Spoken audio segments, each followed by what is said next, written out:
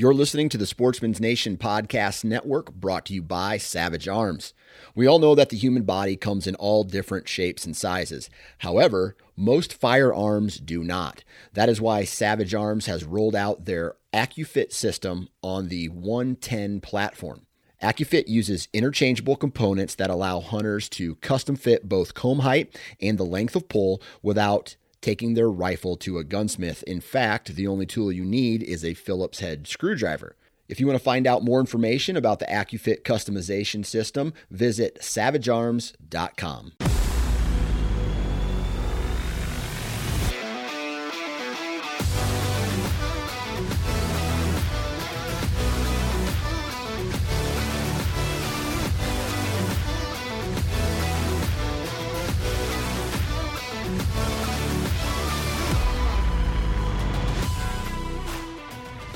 Welcome to the Missouri Woods and Water Podcast.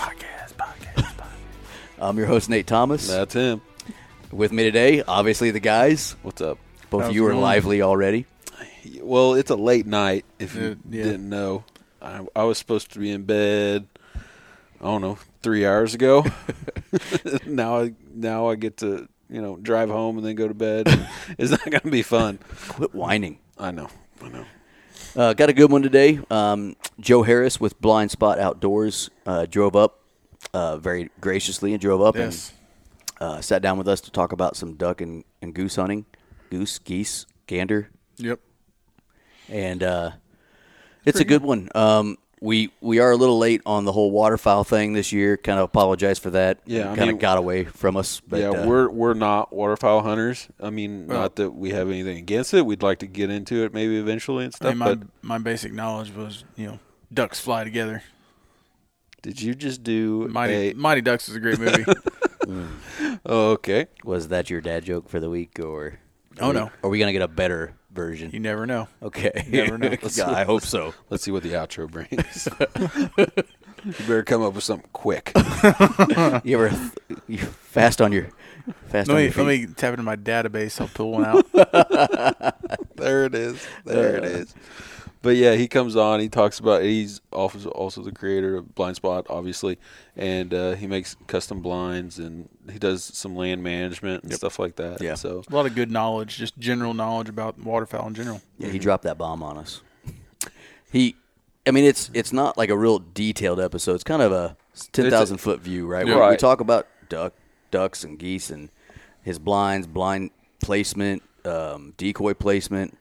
Different setups. What else? I mean, just habits. Very broad. And he touches on his event that he started last year. It sounds like on course for this year possibly, but the Mo, just a really big kind of outdoor expo for all things hunting and fishing. Yeah, I mean, we talked about it during the episode or whatever, but we're surrounded by states that have these huge expos, right? And Missouri doesn't, which is weird because, like Nathan said, we're in the middle of it all. We have everything here. Yeah. So he's trying to make something big out of that. So that's pretty cool. So it's a good one. Joe knows the stuff. He's a big time waterfowl guy, and we hope to have him on again. Yep.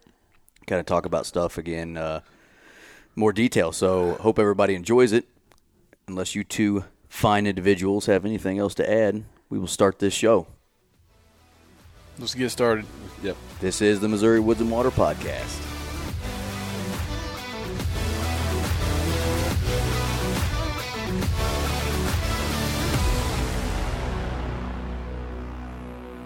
All right, with us today is Joe Harris with Blind Spot Outdoors. Joe, what's going on, buddy? Not too much, guys. How's it going? Thanks for having me up. Yeah, thanks for making the drive up here, dude. Yep, no problem. How long of a drive is that? You're out of, Montrose? I'm out of Montrose, Missouri, yep. Down by Truman Lake, if anybody's familiar with that area. Hour or so away. Okay. Not too bad. Yeah, it wasn't terrible. It is. It's always better in person, but, we appreciate you making the drive up. No big deal. So before we get into this, introduce yourself, tell everybody who you are. Obviously everybody knows you're from Montrose now. What you do for a living, and then what's your favorite thing about bird hunting? We'll just do that one instead. I'm Joe Harris. I own a company called Blind Spot Outdoors, and we specialize in building waterfowl blinds, from a portable blind to kind of what you can ever dream of. I finished up one for Ian Kinney that pitched for the Royals. It was I think it's pretty sweet. I've seen that, yeah. 14 foot long with a 6.5 foot by 18 foot long boat garage in the back, so he can park his boat behind it. So you dream it up, we can probably build it. This was a side job, I guess, until early September, or I guess, beginning of September, and took the leap of faith and I'm doing it full time now. Oh, awesome. And then we've also kind of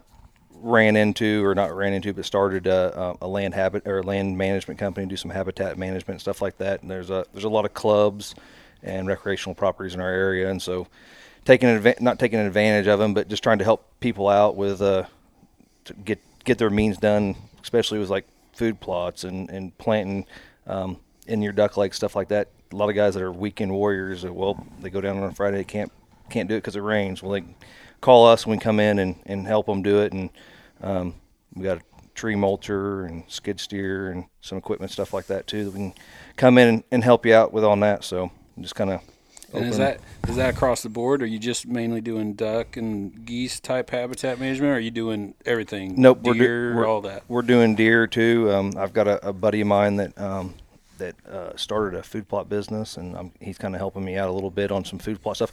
We'll do anything that the landowner wants to do on food plot stuff, and we also will. I have a good friend of mine that's a biologist that come in and do some consultation too, so can help us out with deer count and deer population and stuff like that. And I'm not a big deer nut, but that's what I grew up hunting, was deer. Sure. But it's just it just want to help them out. Somebody's got a recreational property.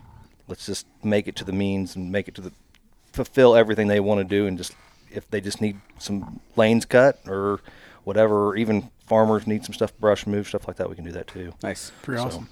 I think that's pretty cool too, is around here you hear a lot of land management, you think whitetail immediately. I mean, at least I do. And Joe, you're on a whole nother aspect of where your main part is really the duck side of it. And for me personally, I just don't think, I think, well, you go find water, you shoot ducks. Obviously it's more complicated than that. You don't just find a field and go shoot a deer. Right. Yeah. So I mean, I think that's pretty cool, pretty unique to me in my mind to set those ponds up for that. Yeah, and that's the thing too. A lot of people don't think of is with waterfowl. I mean, they're coming through here. They're migrating through. Most we don't. Besides Canadian geese, we don't hatch a lot of ducks, mallards, pintails, teal, gadwall, stuff like that in the state of Missouri. They're born further south. No, north. Oh, they're going back. Okay. Everything's north. Yep. You see, like the pot hills of Nebraska hatches, South Dakota hatches a lot of ducks, North Dakota, and then your duck factory is Canada, right? You want to call it. And then Canadian geese are getting just like deer. They are adapting to the habitat. You go to any watershed in Kansas City or anything like that, they have just suburbanized, just figured it out that there's no pressure here, so we're going to go. You can't touch us. So you said you grew up kind of deer hunting, and so I'm going to go back to that first question I asked you when I had you introduce yourself.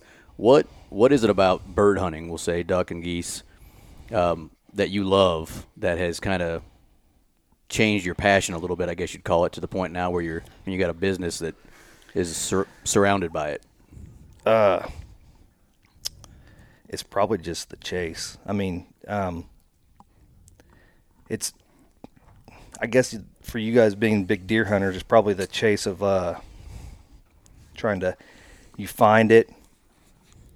For duck hunting, I hunt a lot of public, so it's like finding them, either getting access, getting permission, and then tricking them. It's like turkey hunting. I mean, you're not waiting for it to walk by, or you're not intercepting it. You're making it come to you, or you're going to where it's at or where it wants to be and tricking it. Yeah. You're making this that you're winning. Yeah. Yep. Yeah, I Yep. listened to a show, another podcast. Once again, I'm horrible at remembering which one I was listening to, but that's one of the things he said is, a lot of guys can shoot a duck at 40, 50 yards away.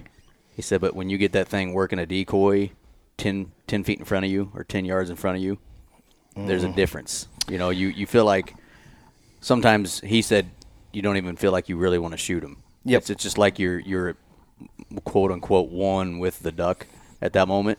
And I can see that, don't get me wrong. I like killing. Yeah. I do, but beating them at their own game, like fooling turkeys it's very similar to turkey hunting.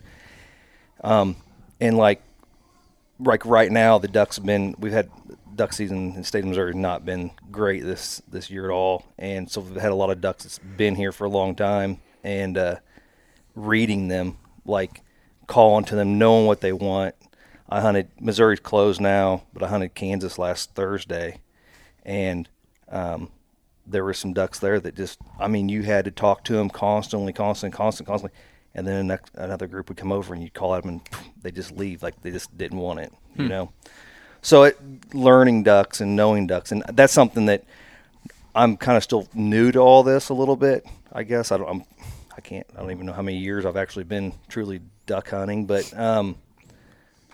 every year I learn something different and reading ducks is really the last couple of years is something I've really got, I've recognized, knowing what they want, how they want it, and stuff like that. Yeah. That makes sense. We're going to go into a rabbit hole here that we probably shouldn't, but because the show's we're going to center it around, since obviously your business now is blinds and building blinds and things like that, and obviously the land management, but we're going to talk about placement of blinds, but we're going to go down a rabbit hole on duck hunting here. I know it's kind of late. Obviously the season's over now in Missouri, and we kind of dropped the ball on getting stuff out early, but so many topics to try to hit them all. Right. Well, when you said this a few seconds ago, and it made me think to ask you, what made the year not great here in Missouri?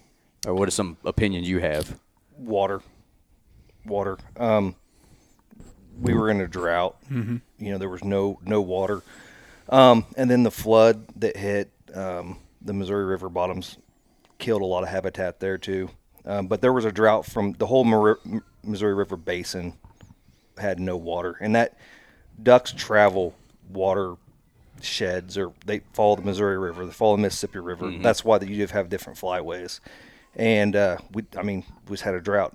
Canada, then with COVID, there was no access across the border.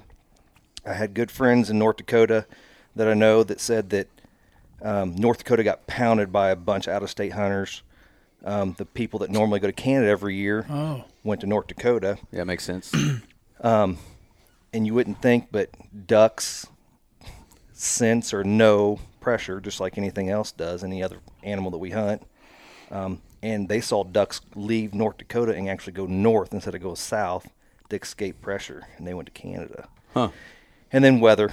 We just haven't had a winter. We haven't had a real true winter in how many years? Yeah, it's been I remember real mild. I'm 35 years old, and we had a couple snow days a year when I was a kid, and we had legit snow days, like a couple inches of snow. You actually went sledding and stuff like that, and I can't. Yeah, you can't really you can't compare snow days to when we were all growing up to today. Mm-hmm. My daughter's school or my kid's school got let out. What day was it last week? We had a little bit of snow.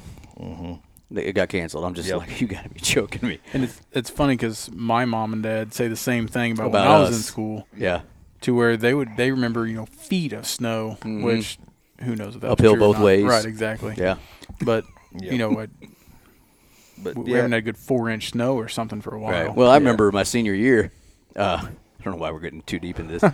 When you're a senior, you don't have to make up snow days. Yep. Guess how many snow days we got when I was a senior? 0. Yep. I was just like, this is going to be awesome. Never got one. Yep. But that's interesting. I've heard that from more than just you that this has been a bad year. I have some. It's funny because I have some guys that buddies that I used to work with and stuff like that, and just think the duck hunting, how nuts I am about duck hunting and stuff like that, and they're like, oh, anybody can go sit by a pond and shoot a duck, and I'm like, You can, but it's not that easy all the time, you know. And I was like, you don't understand, like, the pressure. And now at home, we've been out since it closed at the 10th of January. The ducks at home, we've had ducks show up at home, and, like, you can legitimately, like, get close to them, and they don't even understand what's going on. Like, they don't care. They know they're not going to get shot. So it's just stuff like that people don't think about, that kind of changes everything. It's kind of neat to look back. We were talking about the geese adapting to the structure or to habitat and cities and stuff like that. And there's a gentleman in Illinois, around Chicago, that's doing a study on geese understanding people in everyday clothes and in camouflage. Really? Oh, And wow. and they're seeing. Is that he's in the middle of that study right now? He did a study. He set a spread in city limits, landed geese, got out of his blind in regular clothes. The geese walked away from him and kind of flew off slowly. Walked out of the blind in camouflage, and they immediately jumped up and flew off tenfold. Oh, Out. wow. Peace out. Hopefully deer don't crazy. don't read that. Right. So it's stuff like that everything, habitat, deer, turkey, everything's changing, and it's kind of you have to be just like you guys on the deer. You got to be on it every year and kind of just know the next thing. Yeah. Where it's at. So Well, I guess if you think of it this way, like you said, they're coming from Canada all the way down here. How many places do they got to cross over where they're getting shot at before they get to us, here in Missouri? That they're probably going to get a little smarter. yeah, see, doing that. Canada's season, Saskatchewan area and stuff like that, they start the last weekend of August. Oh, wow. So they're getting shot at from the last week of August till Right. Louisiana and southeast Kansas goes till January 31st. So I mean, half their year, Yeah. they're getting Poor shot. bastards can't get away from it. Yeah. And So, by the way, is this your first podcast you've done?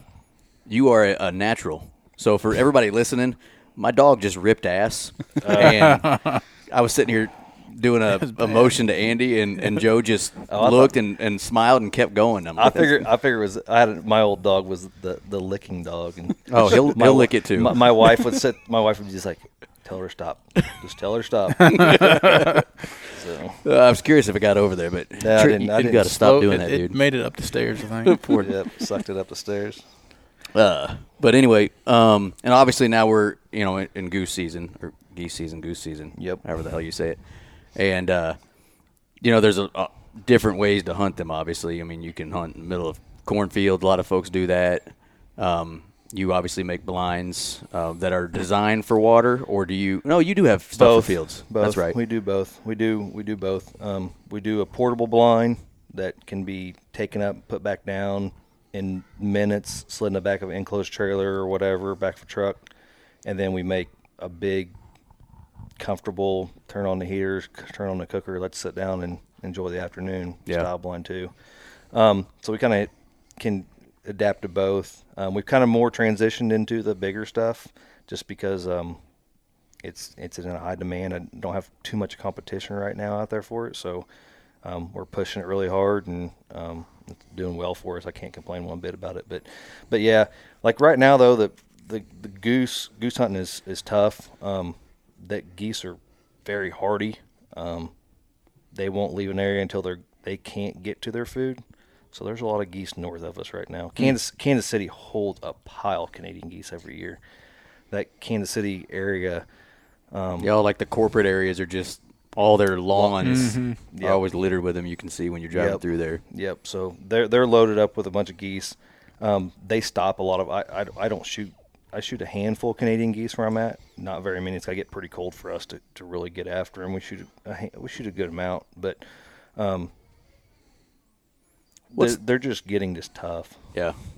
And this could get real deep, but one thing I definitely wanted to ask you was there's all kinds of different ducks, obviously, and I'm sure they all have different ways they adapt and respond to things too. But in general, between duck hunting and goose hunting, what are the major differences?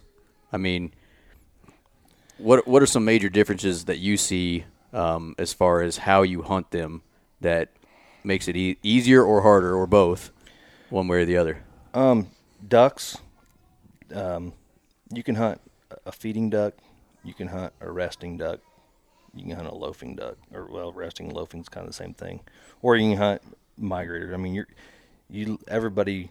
I could get you guys hooked on a migrator day. You get a migrator day, you get birds coming from. You can hardly see specks in the sky. Next thing you know, they're 10 foot in front of you. Backpedal on the decoys, 200 of them. I mean, that'll make anybody hooked. But anymore, that's kind of far and few between the last couple of years. But so chasing ducks over water majority of the time. Geese you hunt not a lot, probably 50-50 over land, more water in our area. Now like north, them guys will shoot a lot of ducks in dry fields. We don't shoot a lot of ducks in dry fields. But ducks, I don't know. They're very similar in styles of hunting. For me, the way I hunt them, but they just don't. They have two. Like a goose can be very habit forming. If we have a long weather system, like they're lazy, they'll lay till the sun hits their back. Let's get up at 8:30 and fly out to the cornfield and pick some corn for a little bit and then go back and eat water. Like if they go to a dry field, they always gotta come back to water. So they're gonna go eat somewhere, come back to water. Sunny days are no different than like I tell guys all the time. I said, go look at your cattle, what your cows doing in the field. I was like, that's what a goose is gonna do. If it's sunny, no wind, and still cold, they're gonna go out there and lay in the sun, use the least amount of energy they can. Then the last minute they're gonna fly, go feed, go back, and keep water open. That's a big thing when it's cold. Is now cloudy days, snowing, they're gonna go feed hard stuff. Rain too. I've got now, since I'm I guess home every day, I have some geese that I watch every day, and I've been keeping a journal on them just out of curiosity to see what they do. Like I write down the weather every day, write down what they're doing, where they're going. I've lost them now. I can't. I call my wife gets mad because I call my pets. I gotta go check on them every morning and every night. I was like, I go see where my pets are at, So, but it just that stuff is what's neat to me. If learning how they adapt, stuff like that. But yeah, they're very similar. Like you asked, they're very similar to hunt the same way because we hunt them over water in both aspects. But calling, of course, different calls, different spreads, a little bit different decoys. But do they tend to stay in? I mean, obviously everybody sees the when they think of geese flying, the V-pat, all in the sky, just black sky at times. There's so many of them. They tend to stick together much more than ducks do. Yeah, a Canadian goose, they will mate for life. So you will have they will bear young together forever. What about divorces and stuff? Now that's what I always wanted to know. Like when you shoot the male, you shoot the female. What happens? They go find them another significant other. How long we gotta wait? Yeah. I'm widowed. Yep. That's something I just learned about too. Like a Canadian goose, a male goose, they can't bear or they can't mate till they're 2 years old. Well, they think they can, and so after in the summer they molt. And they lose their feathers and they can't fly for like 10 days or 15 days. Well, then all of a sudden they get up and leave. The males get up and leave and go try to find my girlfriend. Or they can fly. I guess when the geese come back, when the geese come down in the winter, they find them love and they go back with them. And they'll fly all the way, sometimes all the way back to Canada. They'll get up there, they can't breed. So the males will freak out and try to come back and find mom and dad. And then they fly back south, and that's what they call the molt migrators. Those molt migrators come back south. So I didn't know that. Yeah, those are all males then that do that. Yeah, those late. Yep. Late one, like you'll hear a lot of guys like you'll get a lot of guys up in Minnesota and stuff like that hunt molt migrators. Like they can't wait till like September we get a north wind, and they'll go up there and they'll just be hunting in sweatshirts and t-shirts and just like us. We're like, we want 5 degrees and north wind is what we want. And they're like. They're like, oh yeah, north wind tomorrow is gonna be a migrating day, and they just roll them. That's funny. Yeah, so that's something I just actually learned in the last couple of years, just from I go up to Game Fair in Minnesota every year. We have a booth up there, and I've met a bunch of Northerners up there, and that's something I never even knew until now. Which they're talking about. They talk about bands. They banned waterfowl all over, and I've kind of got into just really, like, a buddy of mine shot a band the other day. I was like, man, where was it from? 2 days ago, I know a kid that shot a banded speck that was from the Cambridge Bay, Canada, which is all the way, like, the furthest north almost you can get. Oh, wow. Yeah, I can't remember how many miles, by the way the crow flies even was there. That is really cool, knowing where it came from. I mean, imagine shooting a deer that you could know its life history. Michael Waddell actually shot a deer out in Quivira, next to Quivira National Park a couple of years ago. If you look it up on YouTube, he shot a net-collared deer that. Yeah, I think I've seen that. And they had pinged it. They pinged it and all that, and it just showed like its home territory. Mm-hmm. And that deer, I think, during the rut, traveled like 7 miles a day sometimes. I could see that. Yeah. Mm-hmm. So that I mean, you don't see that very much with the deer. I think one of the guys from the hunting public, he shot a banded turkey up in North Missouri here. Really? Yeah. Ted shot a banded turkey. Didn't know they banded turkeys. Yeah. And I had never heard any more about where it had come from, but I don't know what a turkey's lifespan is. I think like 7 or something like that. I think that's like an old bird. Yeah. Really, I think like 2 to 3, they're mature. They're considered. But the goose deal is, and the duck deal, banded them. Like, I shot a banded mallard this year that was actually banded in Louisiana, which you don't see too. I've never seen too much of. But then we shot a double banded goose that came from Manitoba, Canada this year too. Wow, that's awesome. So knowing that's pretty cool. Just knowing where they came from and how many. I mean, that one a buddy of mine shot a goose one time that was like 11 years old. Like, how many spreads? What that goose had seen in its lifetime, you know? How many times it's been shot at? Yeah, it was one of the lucky ones that took off as. That is pretty cool. And, I mean, and the really cool thing about, especially duck hunting, I mean, there's so many different species of ducks, and some of them are gorgeous. Mm-hmm. I was on Instagram someday last week, and it was a outfitter, and once again, I forgot who. And the post was, between the 6 of us or whatever, there's more than 250,000 seasons of hunting in here, and none of us have even seen one of these, let alone, and they killed a mallard and wood duck hybrid. Yep, so that was Falco. Okay. They have some of my stuff down in Oklahoma, and gorgeous. That's duck. that's like shooting like a 200-inch typical buck. I mean, that's like just a very rare thing. Very rare, yep. And the photo of it, I mean, just, the colors bouncing off the sun. A wood duck is pretty. And it's like right now, they're like, we were talking about earlier before we started, we're talking about like they're starting to pair up now. They're starting to get in their breeding pairs. And so you're seeing a lot of hens and drakes together and stuff like that. And any like bird, just like turkeys, like the male is dominant colored. Mm-hmm. And so like you're seeing their colors really popping right now. And a wood duck is probably one of the most beautiful ducks there is, and we get them early in the year and they don't look good. Yeah, like pintail's another one that is very beautiful duck. There's all whole kinds of them. Mallards. I mean, everybody when you think of a duck, you think of a mallard. Yeah. I mean that's the dominant duck, the biggest population. But like blue-winged teal, this crazy looking. If you could ever shoot ducks in March, them are some of the most beautiful ducks there is.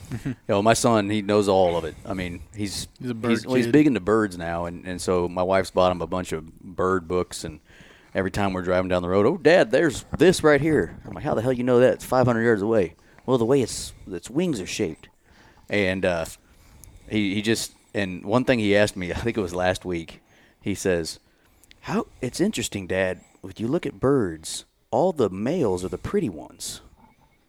And the females are a little more different, basic colors. Mm-hmm.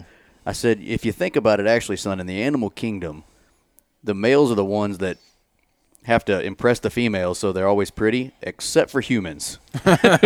Humans, it's definitely the ladies that are prettier than I call it the big truck syndrome. You see a couple of them do it. Very true. Very true. He got a kick out of that. But all right, let's talk about blinds and blind placement. So let's just start with duck hunting first, because I'm sure there's some differences in what you would do. No, not really. Nope. So it's polar opposite of deer hunting. You want the wind at your back. You want the wind. A duck will always land into the wind. wings into the wind, helps them get down. So you want the wind at your back. If you don't want them looking at you, after we get some pressured ducks or geese, we'll cross shoot them, so then they'll have a crosswind on you or something like that. Or sometimes if you got to set up, if it's not right, you got to set up with a crosswind or stuff like that too. So, we build a A-frame portable blind, and then big, like I said, just any kind of style other blind. So you can hunt out of a portable blind, A-frame blind, stuff like that. They make layout blinds, like a coffin blind. I think if you guys are big turkey hunters, I think you should try layout blind in the middle of a field turkey hunting. That would be pretty I would fun. recommend that. That's pretty.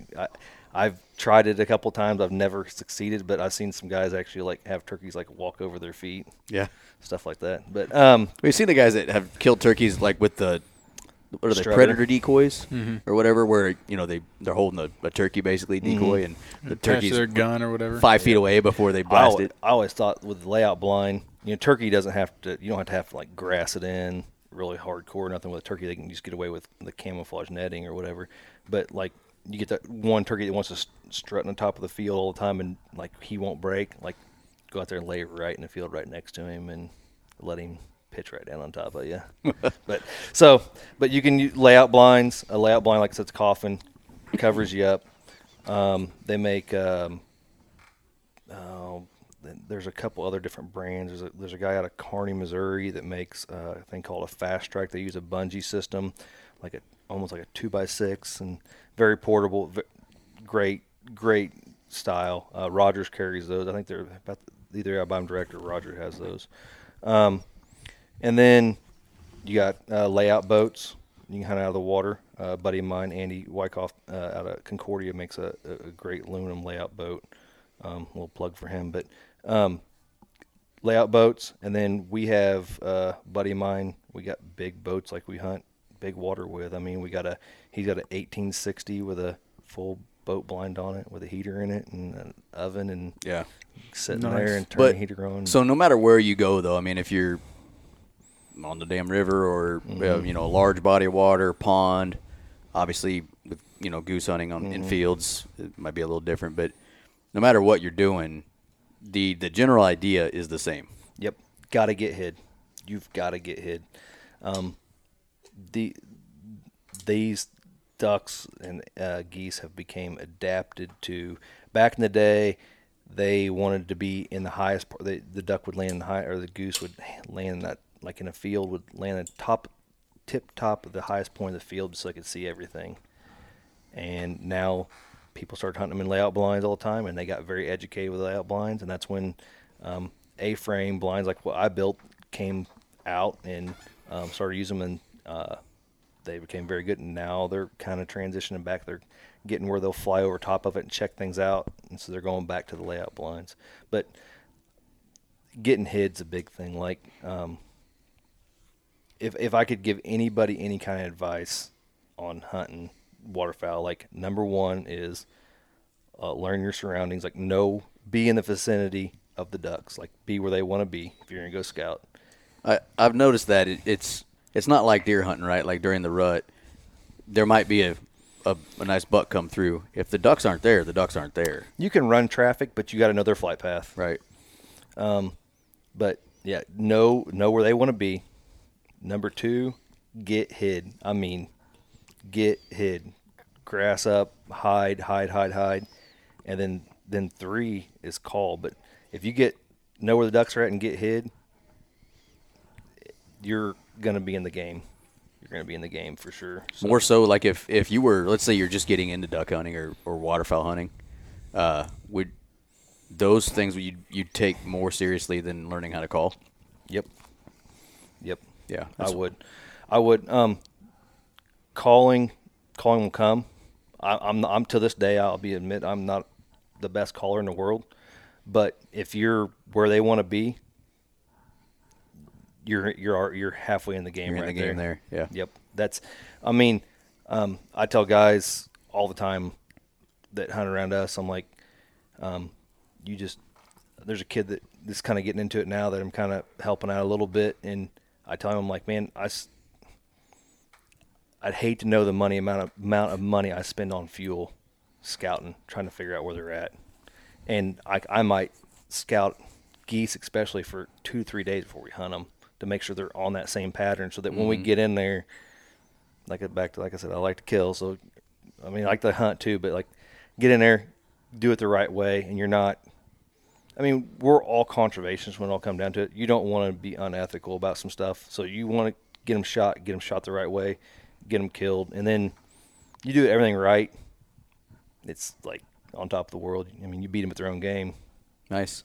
How often? I mean, are they? Whenever they do get in a pattern, how long are they staying in that pattern? Yeah, I was just thinking the same thing. Weather changes it. Windy days, like windy days, they want to get out of the wind just like anybody else does.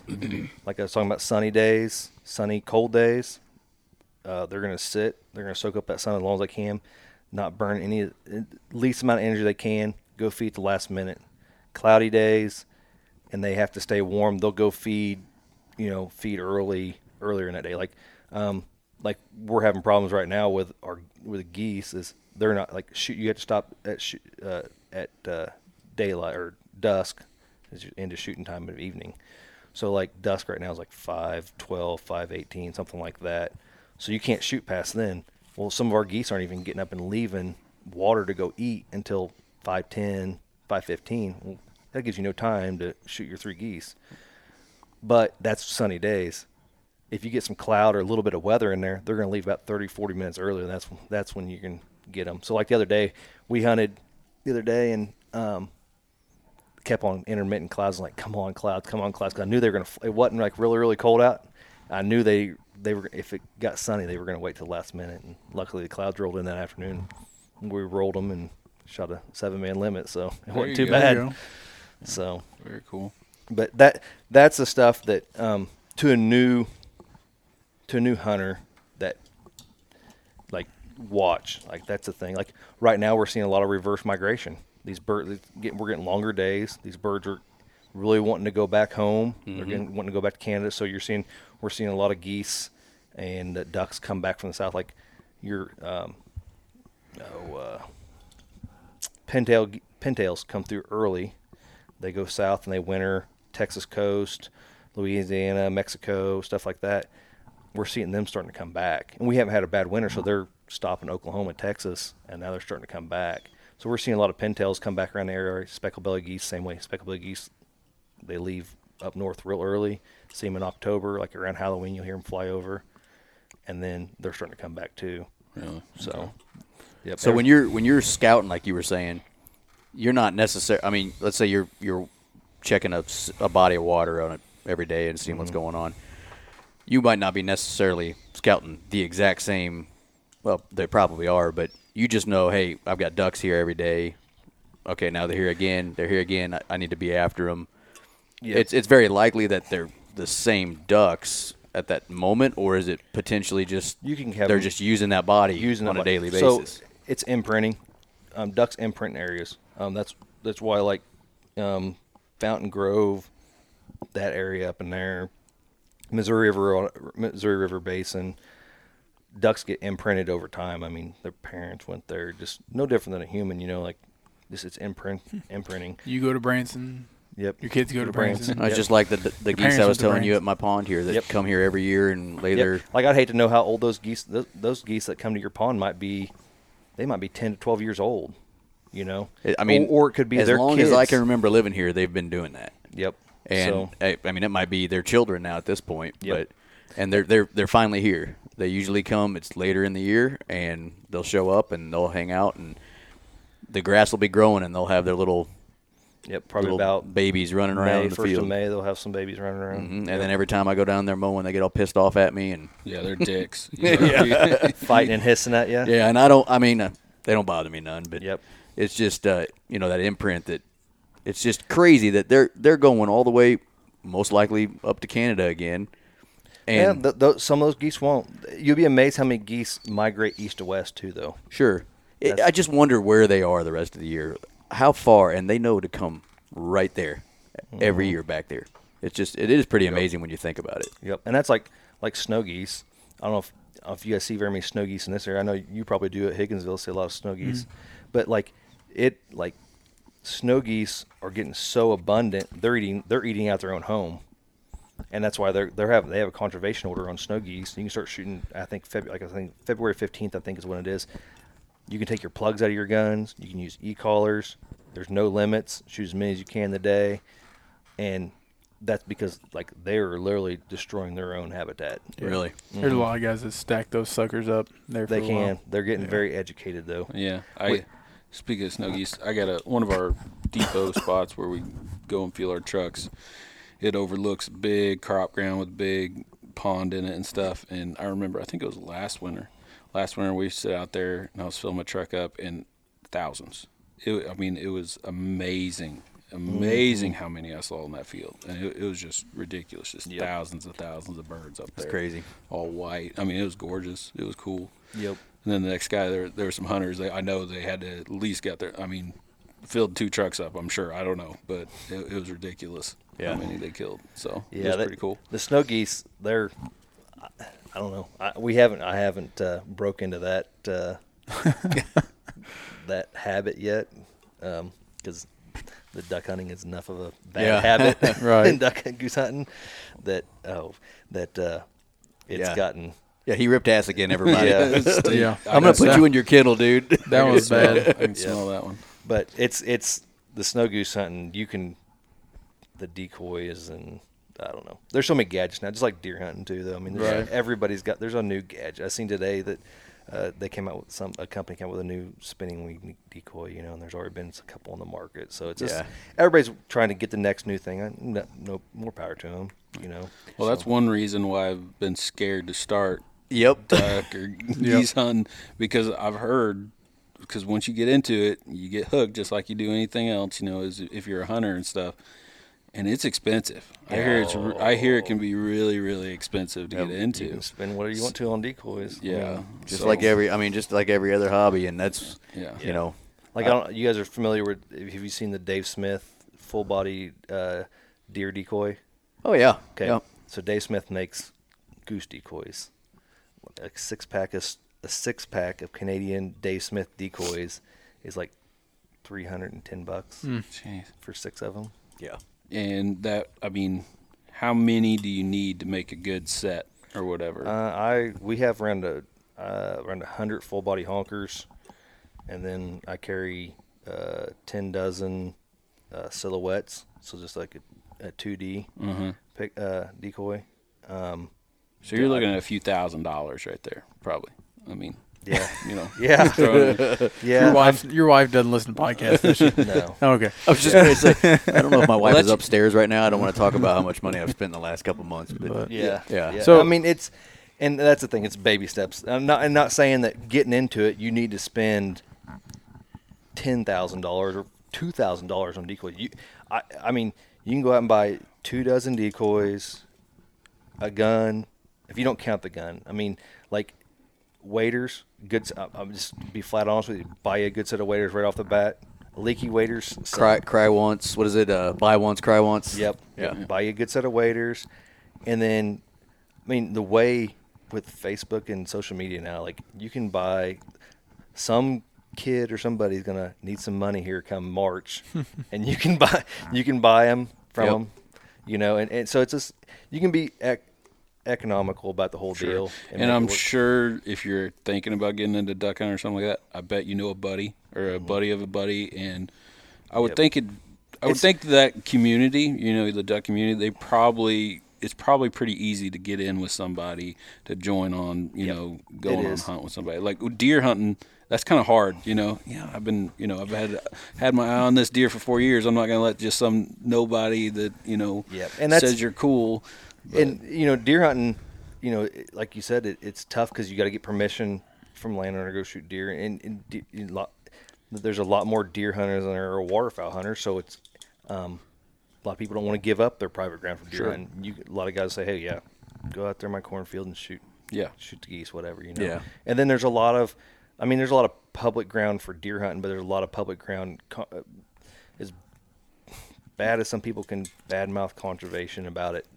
They do very well with their waterfowl. I mean, Yeah. they do.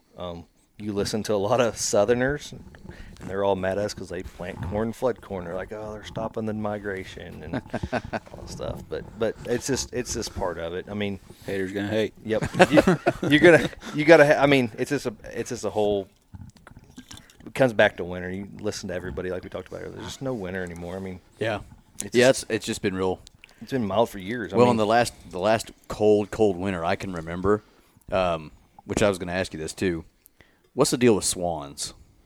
So the reason I say that is the last really cold winter we have, my neighbor, his pond you can see from our back door, and it was. I mean, it had been like 2 straight weeks of real frigid weather, and my wife looks out the door or the window and she goes, "Those are some big geese." So I look out and I'm like, "Yeah, actually they got really long necks." So I got the binoculars out and I said, "Honey, that is 5 swans." Yep. And they stayed on his pond for 3 days, left, and I've never seen a swan in my life outside of a zoo or something like They're- that, except for those 3 days. like Fountain Grove up north of us, they winter a lot of swans. Do they really? Down there. Yep. You're seeing them come down.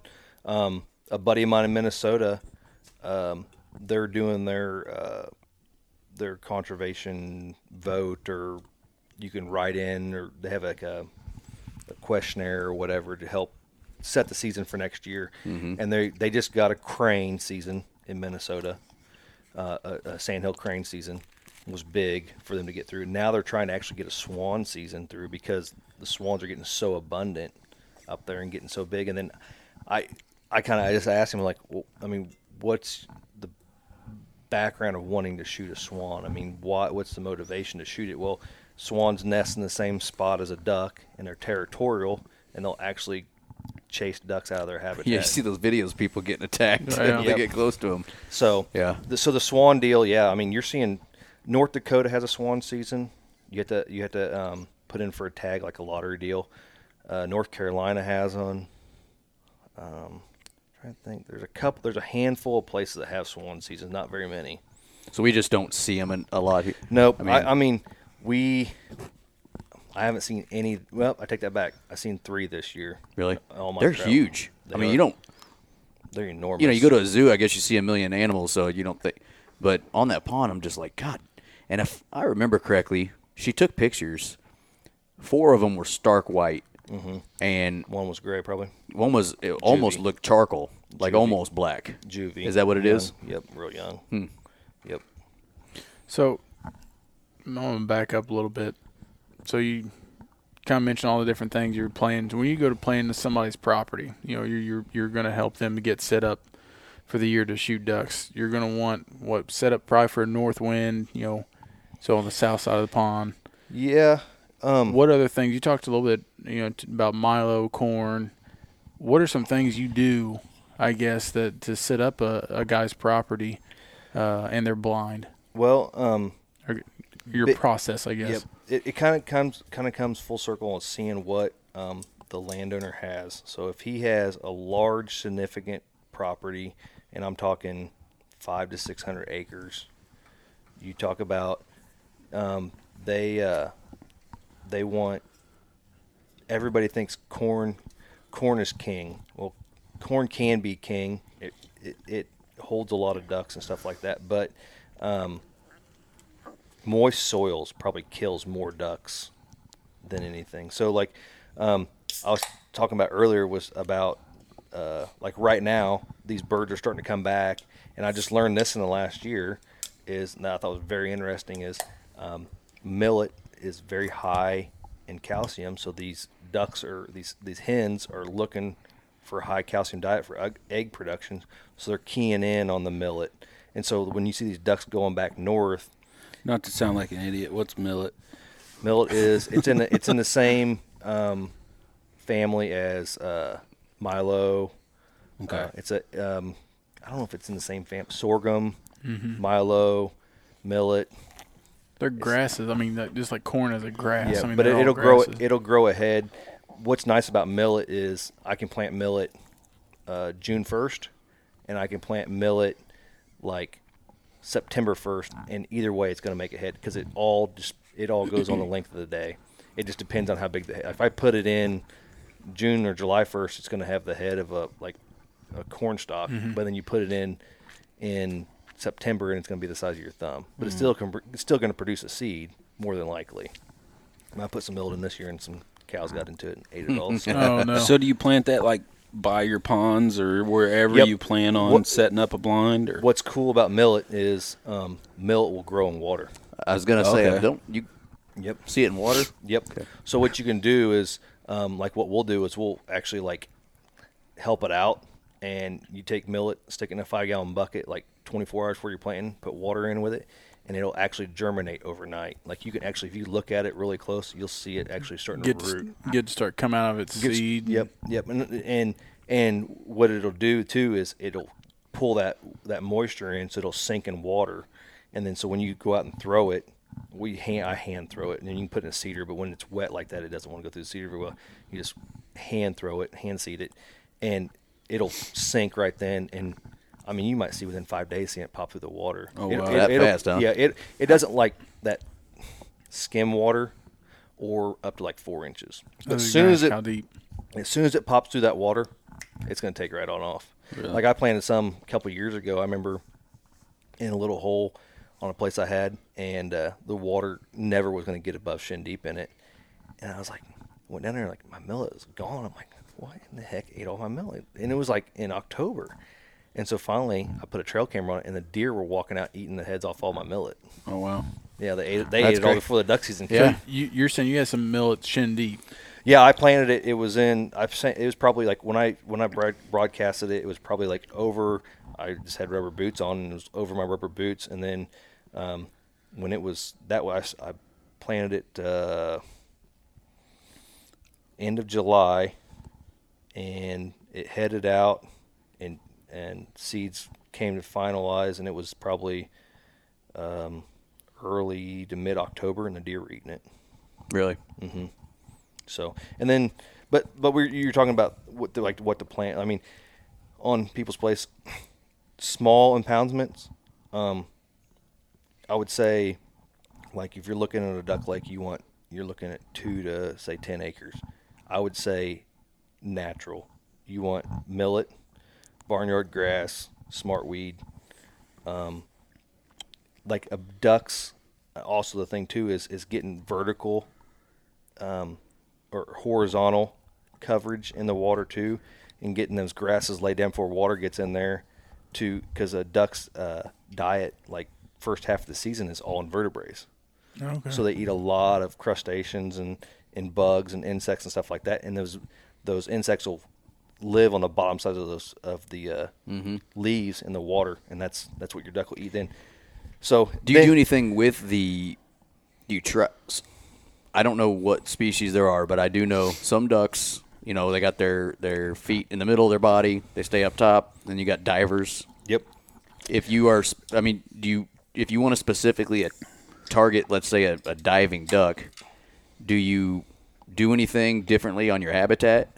Yeah, diving ducks in this area, we don't see quite a few diving ducks. Diving ducks are large bodies of water. They're eating crustaceans, fish, their whole life. So it's really hard to farm for a diving duck, I guess you say. We're all puddle ducks. So your puddle duck is your mallard, pintail, widgeon, gadwall, teal. Those are all ducks that are eating crustaceans, like the first half of their way down, and then they're eating grains or a grain, something similar to a grain. Barnyard grass, smartweed, corn, beans, something like that. Gotcha. So, but like they'll go to they'll want that high carbohydrate when it gets cold. So corn and beans is a high carbohydrate, so they'll eat that when it gets really cold. You'll see them really that. But so it's you're talking about trying to figure out what the landowner might want or what they want help in. It's kind of you go in, look at their property, decide what you can do with it. Water access, like if you can pull water off of a property and then put it back on later. So if you got to know what you're going to do there, that's a big thing too. I ran into a gentleman this year when I was pumping some duck lakes. He came from hunting public ground, bought a duck lake.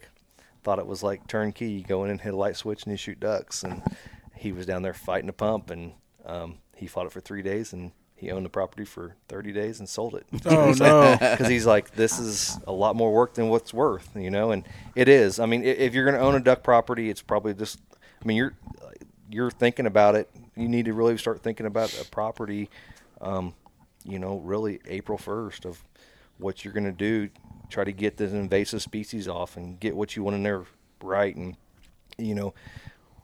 we have duck property, you have muskrat and beaver problems. Yeah. You have, and it's all watersheds, and, they dig up your levees or put holes in your levees. So you got to be trapping. Like, I got a buddy of mine that helps me do some trapping, on some places. I'm not a big trapper, but he traps beavers on guys' place because a beaver can destroy a place overnight. Yeah. So, and muskrat holes and stuff like that. So that's the thing that, I don't own my own piece of property, but I've had some of the customers I work with. It's very rewarding to me to, put in that time and that effort, and then they text you and say, "Hey, man, we just thank you that we really just rolled them this weekend." So it'd be different, similar to like you guys deer hunting, putting in a food plot and then shooting a big buck off of it. It's like putting that time in and getting it the worth. So And it's no different than deer, really, if you think about when it's time to start working for next year. Now. It's right as the damn season's over for the most part. Yep. I mean, Andy, you and I are talking about, probably need to start thinking about doing some stuff, getting at least prepped. Yep. And I got some guys right now. Like I said, I'm doing some hinge cutting for some gentlemen right now, and then we're going in and like right now is a good time to go in and clear some timber and put in some small, like we're putting in some hidey hole food plots in some places and stuff like that. Go in and get that ready. You're not going to disturb the deer right now. I mean, you might bump them off, but they're going to come back. Or like I got a spot we're going right now. It's in a big timber. Those deer have left that timber. They're on a big food source, so they're not bedding in that area right now anyway. So it's a good time to get in there. And we've kind of lost our turkey population in that area, so we're kind of want to get in there now and try to open up and get some turkeys back in that area too. So, but the turkeys have been. We've had bad years for turkeys the last couple of years. It's just not been a good. No, the hatch has been very bad. The one last question or whatever else on blind placement. Andy was talking about somebody wants you to come and help them with that.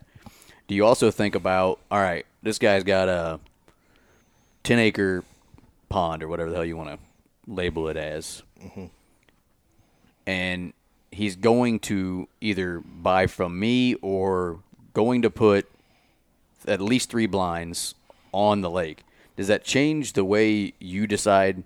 If you already know what I'm getting to is if you already know what he's going to do as far as blind placement, or if you have free reign to say this is what I want you to do, what does that?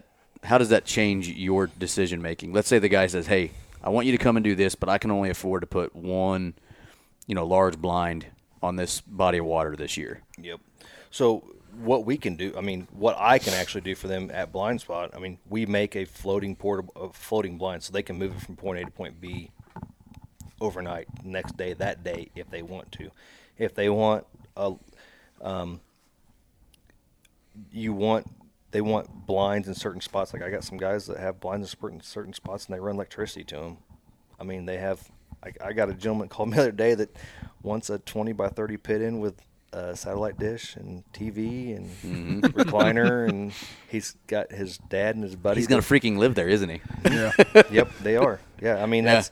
There's a lot of places like that. I've seen a few of those on just different videos or whatever. The guys where they show the video of the ducks flying in, and then they scroll down and there's a guy cooking breakfast on a Blackstone or something like that. Yep. Well, when we talked to Duckhorn, they had that one that drives side by side in. They got a shitter in it. They got everything you need, right? Fridge. Yep. They had everything you need right there. Yep. Yeah, they just built one for vets in wheelchair or anybody in wheelchairs. They can literally roll it right on in and go hunting.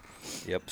So you can on the blind placement deal. Andy talked about earlier about with like a north wind. If you wrote down every day of the season, we prevalent probably have a southwest wind the whole year. So it stinks if you're going to hunt mornings a southwest wind, you have a blind facing northeast most of the time, it's going to suck because you're going to be looking into the sun. If you're hunting ducks from 8 to 10, like, you're going to be just staring at the sun. So blind placement can be a big thing. If you're in that sense, is a small impoundment of water and you can cross shoot them, but ideally you want the sun at your back. I mean, any kind of hunting, you want the sun at your back. Yeah. For shadow reasons, it's a great thing. So if you can change it up for that for them, or my biggest thing too is a lot of these club guys, they get very habit forming. They have to sit in that blind. They've got to sit here. We got to sit here. Well, if ducks might not want to be there. Be adaptable. Move. I mean, it might be just as easy as picking up a dozen decoys. If you're at a big club, and I know got some guys got clubs and they put out 500 decoys, and they set them all year and pick them up at the end of the year. It might be just as easy as picking up a dozen decoys and go over and sit next to the wells at the sun of your back, and boom, you got them made. Yeah. It's a little bit of change, adaptation. Right. And that's the thing. If I get the other thing too, I'm talking about new hunters. Be adaptable. I mean, don't be scared to think outside the box. If it's not working, change it. Don't get set in your ways. And I mean, I've shot in the last couple of years just like of sitting back, waiting until the sun gets up, look where they're flying, look where they're going. And I've shot some ducks in some of the weirdest spots on public ground just by just sitting back and just waiting to see what they want to do and where they want to be. And it's made it so much easier. We had a lot of hunts last year where they were shot a 4-man limit in an hour and a half. Yeah. And I had buddies that were sitting all day. That's true of any hunting, really. I mean, like it's a good bit of advice. I didn't deer hunt. I haven't really deer hunted that too much this year. There was a buck that a buddy of mine was after on a place that we kind of hunt together, and I seen him. I was like, yeah, I'll shoot that deer. So I went and picked up the gun for the first time this year, and I hunted 4 days, I think, and I hunted from 10 to 1 each one of those days, and I saw all kinds of deer. Yep. But I had no one. Everybody else was gone. I waited till windy days, got in on a thicket, walked in the back door, and sat there, and I saw a large amount of deer. Especially, I mean, you were rifle hunting then during the rut. Them guys are cruising, checking those bedding areas. Yeah. That time, yeah. Not to get off into deer hunting, but yeah. So like you said, Andy goes, damn it. Well, I've always been told that, or my dad always told me when I was young, one of the best times to be hunting is around that 10 o'clock time. A lot of guys are getting out of the woods. When you get out of the woods, those people are bumping deer, moving deer. Yep. It's disturbing things. You're disturbing things. So then if you're still sitting there, they're going to be moving into your area. So yeah, that's like the duck hunting deal. So Missouri Park Conservation have designated hunting spots in the state of Missouri. Missouri has 3 zones. They have the northern zone, which used to be cut off on the Missouri River, but now I think it used to be cut off on I-70. Now it's Missouri River. And then that's the north zone. And then they have the middle zone, which goes down from the Missouri River to 54 Highway. And then they have the south zone. And they open up at different times. They're all 60 days. But there's conservation areas in those spots, and you could go to those spots in the morning, and they do a draw system. You get there in the morning, butt crack of dawn. I'm telling you, I give my brother-in-law Grant, Russell, them crazy bastards get up at 1:30 in the freaking morning, drive up to Grand Pass or whatever it was for a chance to hunt. Yep. So at for instance, Grand Pass, you talk about Grand Pass. Okay, Grand Pass, you have to quit hunting at 1 o'clock. You can't hunt after 1 o'clock. You can ask anybody that hunts Grand Pass very much a lot. They show up at 1:30. Yep. At 12, from the best hunting is from like 12 o'clock to 1 o'clock, because them ducks know, like, all right, we're not going to have pressure after 1 o'clock, so let's get ready. Some of them start. They always say send the spies out first. They start sending. Some ducks start peeling out. And that's the same thing. Like what we ran into is. On some of these conservation areas is these guys get there, like you said, they leave at 1 o'clock in the morning, and they're sitting out there in the water, and it's cold, and they just, 11 o'clock, 10 o'clock, 11 o'clock, they're so cold, like, I can't take this, I got to go home, or their wife's calling them, or, they're got to go to Christmas or whatever. And then that's whenever, like, I've been fortunate enough that you know, my family understands that I have a bad addiction and and stuff that, you know, I've got where I like hunting that I'm lazy. I'm no different than anybody else. I like my sleep and hunt. Midday madness. Yeah, yeah. And if you ask the old timers too, like, you know, mallards fly 10 to 2. Yeah. You know, so it's gotten that I've gotten that way, and that's the thing that I could tell people, like, don't be scared to hunt afternoons. Don't be like, if you have a job and you can get out and go. And I mean, some of the best scouting is just going and sitting and watching too. Yeah. Right. I mean, like, we have 0 our geese around home right now suck. Like, I might go just sit out in a mark. I might not even take a decoy with me. I might go sit on a spot right now and just like go grab a sandwich right now and go sit and just see what the birds are doing and just hang out. The other night we had a big push of birds. I thought we had a big push of birds at like 9:30. I know where a couple different roosts are at. I drove around, shut my truck off, and listened. Like, oh, here, did birds show up? Are they sitting there sleeping? Like, people don't think about scouting that way too. Is listen at night, you know, and that's see where they're at. Yep. If you know where some birds are sleeping, where they're roosting at, go there. Like, go at night, turn your lights off. It was really calm, quiet that night, and sit there and listen, see if there's much birds in there. One last question. We're kind of running short on time, but we wanted to kind of ask you, and this could get into the weeds, and we should have you back on sometime to be more detailed in some of these things. You know, this is kind of a broad That's our topic, first duck especially episode or waterfowl episode. Yeah, it's the end of the year. We're kind of being broad with everything since the year's pretty much over with that. But decoy placement. How, you know, obviously you want to be hunting with the wind to your back so that they're landing with the wind to their faces. How do you try to place decoys?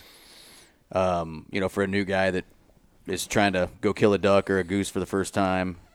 What do you normally do to try to get them in? Like 3 scenarios on that. So a high wind day, give them a pocket to land in. Just give them.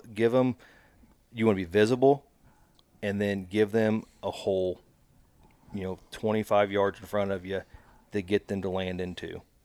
A low wind day, there's not much movement, so you want some movement in your decoys so they don't look like a bunch of styrofoam cups sitting on top of the water doing nothing. Get some movement in it, or downsize your decoy spread so there's not as many decoys for them to look at. And then spread them out, because they're going to land. They're going to land wherever they want to land. Canadian geese, same way. Big Canadian geese, they'll land amongst each other. So, like Canadian geese on a big spread in a field, just give them 3 or 4 or 5 foot between each other, land. And then, like if you're hunting like a migration day, just give them everything. If you think it's going to be a migration day, give them everything they got. Just put them out there, give them a couple different holes, and then just put your call in your mouth and start yelling at them. So, hey, get your ass here. Yep. Yeah. Anything, everything. So it's just, and the other thing too is, if you can scout and you find birds, mimic them. If you have the same weather conditions the next day, mimic them. If you see them up on a weed line feeding real hard, the next day you're gonna hunt that spot, go in there and put them up there on the weed line feeding hard. Like right now we have if you could hunt still, like in Kansas right now, you see a lot of breeding pairs. So you're seeing a hen and like 1 or 2 drakes fall on her, or like a pod of drakes together.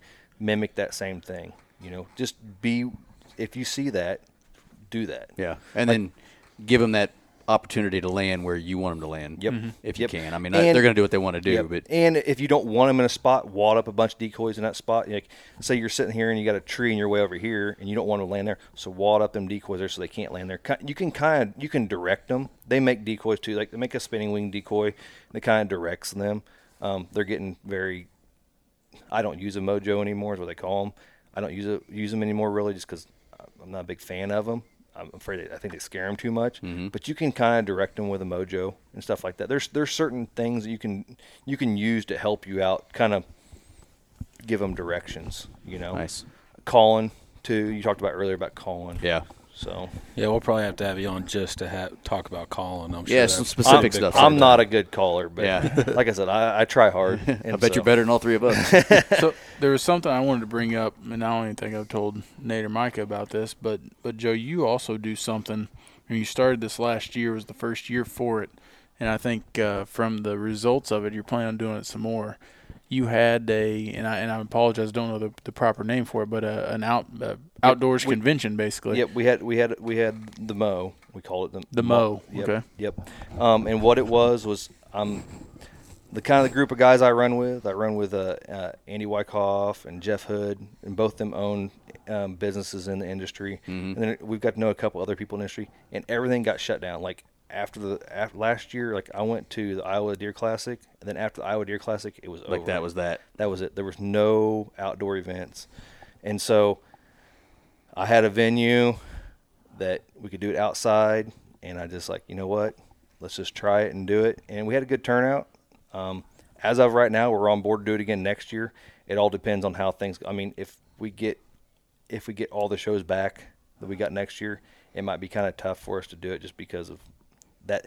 Like we had it end of September, and that's just the for everybody. Yeah, that's the go time. Everybody's getting amped up. I mean, you got deer hunting. Everybody's getting excited. We've already had maybe 1 or 2 or 3 cold fronts by then, so everybody's getting pumped. Luckily, I had just stepped away from my job, so I could focus on it there. Focus a little bit on it. If I hadn't, I'd probably been a little more scatterbrained than what I was. But yeah. So as of right now, I think we're still on board to have it at the end of September. We're on it. I just last year I kind of headed it all up myself, and we kind of got a group of us together now that are going to kind of try to put it together. Nice. Good. So the Mo, is it more waterfowl oriented, or is it just kind of everything outdoors? Because me knowing more people in the waterfowl industry, it probably last year was 80% waterfowl. Yeah. But we're opening it up to. I mean, I want to open up to everything. I had a buddy of mine that owns a company called the Food Plot Playbook. He came down and brought some of his seed blends in, just to show out. I had a gentleman that owns a dog kennel that builds dog kennels, and he brought his stuff over to do dog kennels. So I mean, there's a whole spectrum of it. UV fishing lures. A buddy of mine's part owner of that. They came down and brought all their fishing lures down. Awesome. So I mean, we had a full spectrum of it. Yeah, majority of it was waterfowl, but that's who I knew and it's who I run with. So it makes more sense. I mean, yeah. So I think though the only thing is I think we had enough interest that we might have already grown out of where we want to have it. So we might be having to look a little for new spaces, huh? We might be looking for a new spot. So yeah, but that's just fine. It's a good. Missouri doesn't have a good.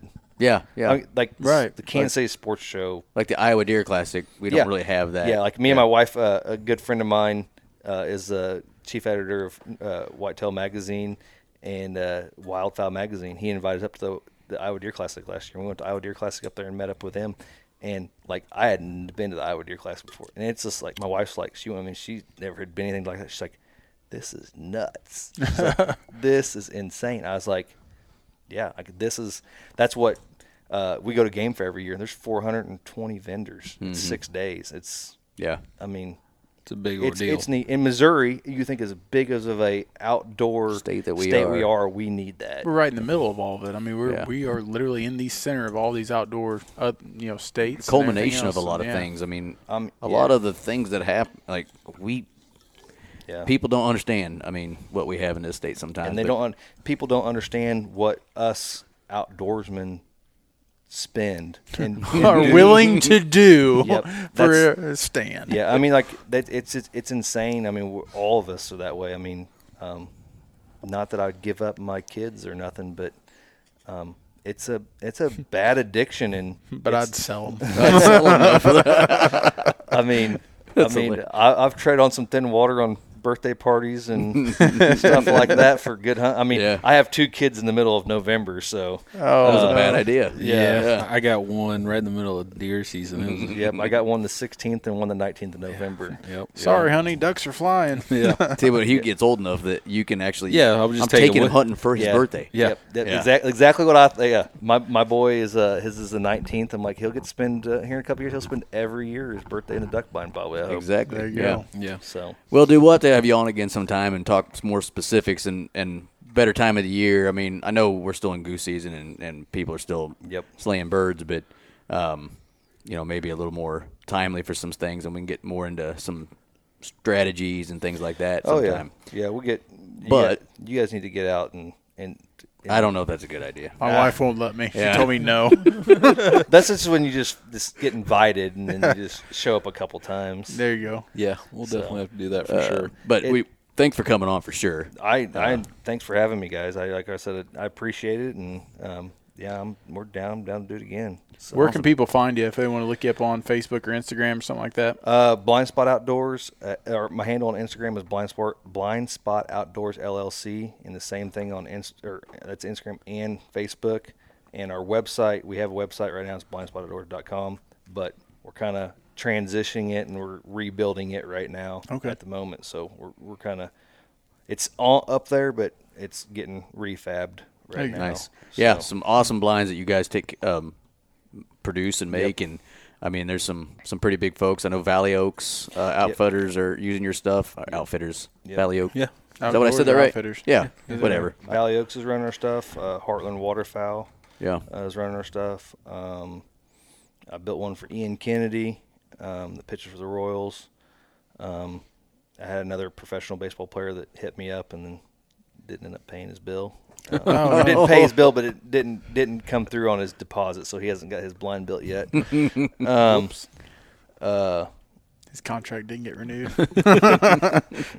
But it's been a blessing in disguise. I mean, with the whole COVID deal and everything, it's kind of everybody's like, man, you're going to step away from a job that you had for 12 years and try to do this full time. I'm like, why not? Why not? 2020 is weird enough. Might as well just go full out. Well, I'm like, you only live once, and Yep. can't live with regret. So Yep. I Well, said thanks again for coming on, dude. Appreciate you, and we'll talk at you later. All right, appreciate it, guys. See you. All right. Quack, quack. So That's a good duck episode. Waterfowl. Waterfowl episode. Yeah, we talked about a lot more than just ducks there. Yeah. I really, honestly, when I asked him that question about the difference between geese and ducks, how they act in general compared to each other. Mm-hmm. I mean, I assume they're both similar as far as their ability to see things and those sorts of things. But I kind of have noticed it seems like geese do the same things over and over, right, if they are given the chance. Whereas, it's not like you see the same ducks for 2 weeks at a time or whatever. So it was kind of cool to hear some of that stuff. And as Micah said in the intro, none of us are big waterfowl hunters. So, we're learning right along with a lot of our listeners when it comes to some of this stuff. Yep. So I would like to do some snow geese hunting. I think that'd be fun. Just kind of different. But yeah, I would. Oh, I mean, I think all of us have been duck hunting at some point before. Nope. Oh, okay. Well, never. Just me, and I haven't been that many times, and I don't think I've ever goose hunted, to be honest with you. Nope. So, I'm down to do anything. Yeah, I definitely want to give it a try, but I'm just scared, dude. Dude, that's what I said it in the episode. Addiction. I am truly scared. I cannot afford another one. I can't the outdoors, either. hell of a drug. My marriage can't. It just won't work. Yeah, no, so, I can't. I've got the whitetail thing. I think we all got the whitetail and the elk thing that we do. We're all kind of diving off the deep end with coyotes and turkey. Yeah, turkey hunting. I just don't know if I can pick and choose, man. Got to pick and choose. So, but even that being said, I mean, we're still next year. Once the season starts ramping up again, we're going to do a lot better about getting people on. Hold on, man. We're going to try to do a lot better. Don't promise anything, Mike. Okay. Well, we're going to try our best to because there's a lot of waterfowl hunters. Yeah, there's a lot of waterfowl hunters out there that want to podcast too. And there's some dedicated people. You're talking about, they're getting hardcore up in the mornings, breaking ice. Yeah. And that's honestly part of it, is getting to know some of those people and Yep. Learning from them, gaining their knowledge. And yeah, so if you're an expert waterfowl hunter, maybe hit us up. Maybe we could have you on sometime. So yeah, don't forget to follow us on Facebook and Instagram. Share that stuff. We'd really appreciate it. Yeah, so check us out on whatever platform you listen to podcast on. Leave us a review, hopefully 5 stars. And yeah, check us out on our social media platforms. Also, just helps us, keep this thing going. If you all are done talking, I'm done talking. All right. Well, I was going to tell a dad joke, but Just go ahead. I told my best one to a carpenter the other day. I thought I really screwed Are we already it up. in this? Oh my God!